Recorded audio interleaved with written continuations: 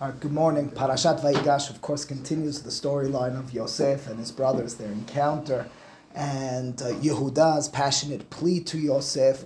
And it only, for me, makes me take a step back, and I think all of us, to think about who this Yosef HaSadiq truly was, where he came from, and how, through the thick and thin of it in Egypt, Yosef was able to stay connected. Yosef was able to stay steadfast in his commitment and in turn to his continued dedication to his father, to his brothers, to tradition, to keeping things going.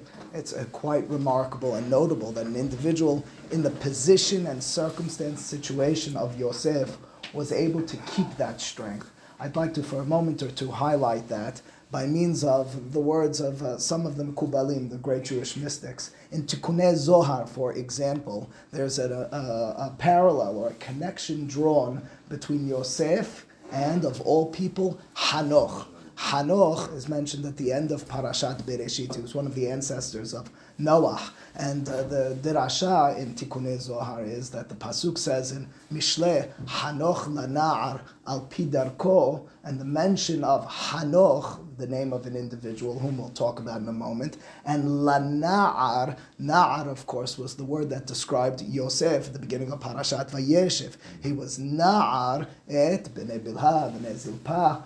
So the mention in the pasuk in tandem of Hanokh and lana'ar provokes the eyes of Tikkunei Zohar to say there was some connection between Yosef and Hanokh. Indeed, in Sha'ar HaGilgulim, a well-known statement of Arizal is that the neshama of some sort of Hanokh was passed down to Yosef.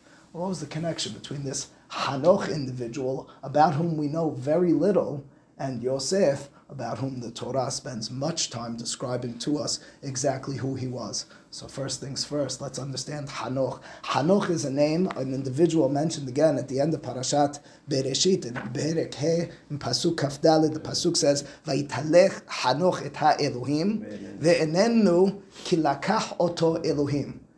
Hanokh was able to be mitalech et ha-Elohim. In some way he walked, he conducted his life with God, but he's no longer with us, says the Pasuk, uncharacteristically, mysteriously, because God took him. Rashi, citing from the Chachamim, suggests Hanokh was a righteous individual. However, with the impending world that would develop, that of Dor HaMabul, that of a generation of decrepit and depravity in terms of approaches to life, to one another, to God, Hanokh needed to be removed lest he go down with the lot of them. To say it in a sentence, Hanokh, according to the rabbis, was quite the righteous individual. He was a Sadiq, that's mitalech et ha-Elohim, but he needed to be removed before the world went down in terms of its morality, in terms of its avodat Hashem, because he could have and perhaps would have been taken astray with them in the wrong direction. Think for a moment now about the contrast between this individual and Yosef. Whereas Hanokh needed to be removed because his way of life was one of righteousness, of tzidkut, but the fear of being mixed in, being lost to the conduct and ways of society, Yosef seems to be, certainly in the eyes of the Chachamim, quite the opposite. An individual who, with his righteousness, as they explain it, from beginning all the way until end, the challenge with Eshet Potiphar, which we read about most recently, and circumstance where most, even righteous individuals could have and perhaps would have been lured into sin, Yosef keeps strong. Yosef, as he climbs the rungs of greatness in terms of political sway and political strength in Egypt, doesn't stray from his principles, from his way of life.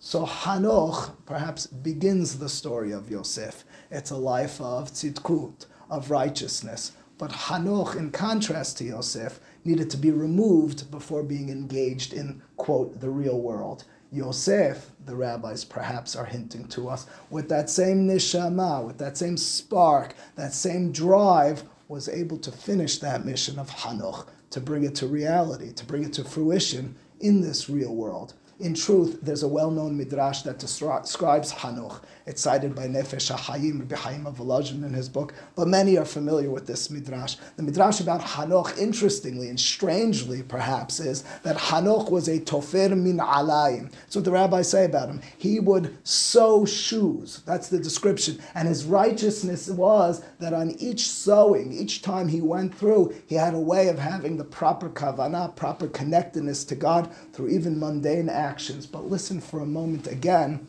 to the description of what his mundane action was. It was sewing shoes.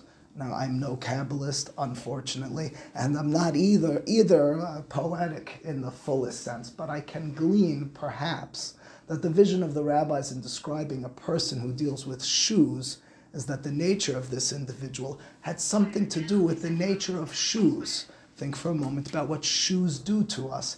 They detach us from the ground. Shoes, by definition, take feet which could be directly planted on the ground, call it the real world, and they remove us from it. Hanokh, as an individual, perhaps the rabbis are describing to us, with all of his sitkut, with every last part of his righteousness, removed himself by dint of who he was from this world. He needed for his righteousness to grow and to be maintained, to be removed and separated from other people and from this world, real world involvement. Yosef, in contrast, was quite the opposite. Yosef was an individual who was thrown into the mix of it and was able to maintain that composure, that stature as a Yerei Shamayim, as a Sadiq from beginning through end. I think the message, the lesson is quite simple. As we see Yosef emerging continuously, as his brothers turn to him, begging him for forgiveness in Parashat Vayechi, as we see him in front of them in this week's Parashat VaYigash, exposing and explaining to them who he is, he tells them, but understand, my vision, my perspective is one, not one of malice, not one of this worldly fight and hate about what you've done to me. I'm able to detach myself from that sort of involvement while still being attached to this world. The challenge of being a Yosef is a real one, but it's one that's set forth for each of us, to grow in our avodat Hashem, to maximize our connectedness to God, begins perhaps by opening a book, by praying, by contemplating, by realizing in the fullest spiritual sense who we are and who we want to be. But it continues beyond the life of Hanokh. It enters us, if we do it effectively, into that of Yosef. It forces us to contend with those same values as we're out on the street, as we're in the business room, as we conduct ourselves in the real world, engaging with real people, with all the problems, evil, and issues that exist. The challenge of Yosef in connecting Hanokh to Yosef is a real one. Strive for tzidkut. Strive in your own life to seek out and find a connectedness to God. But don't leave it in the Bet Midrash or in the Bet HaKnesset. Don't find it in a detached way from this world with shoes on your feet, so to speak. Engage in it in a real way, like Yosef. Be able to find that continued connectedness in this world. Don't be strong only until you need to engage. Continue that strength even as you are involved. That, I believe, is the legacy, the challenge, the myth, and the description of Yosef, which could and should inspire each of us. Baruch Adonai le'olam. Amen ve'amen.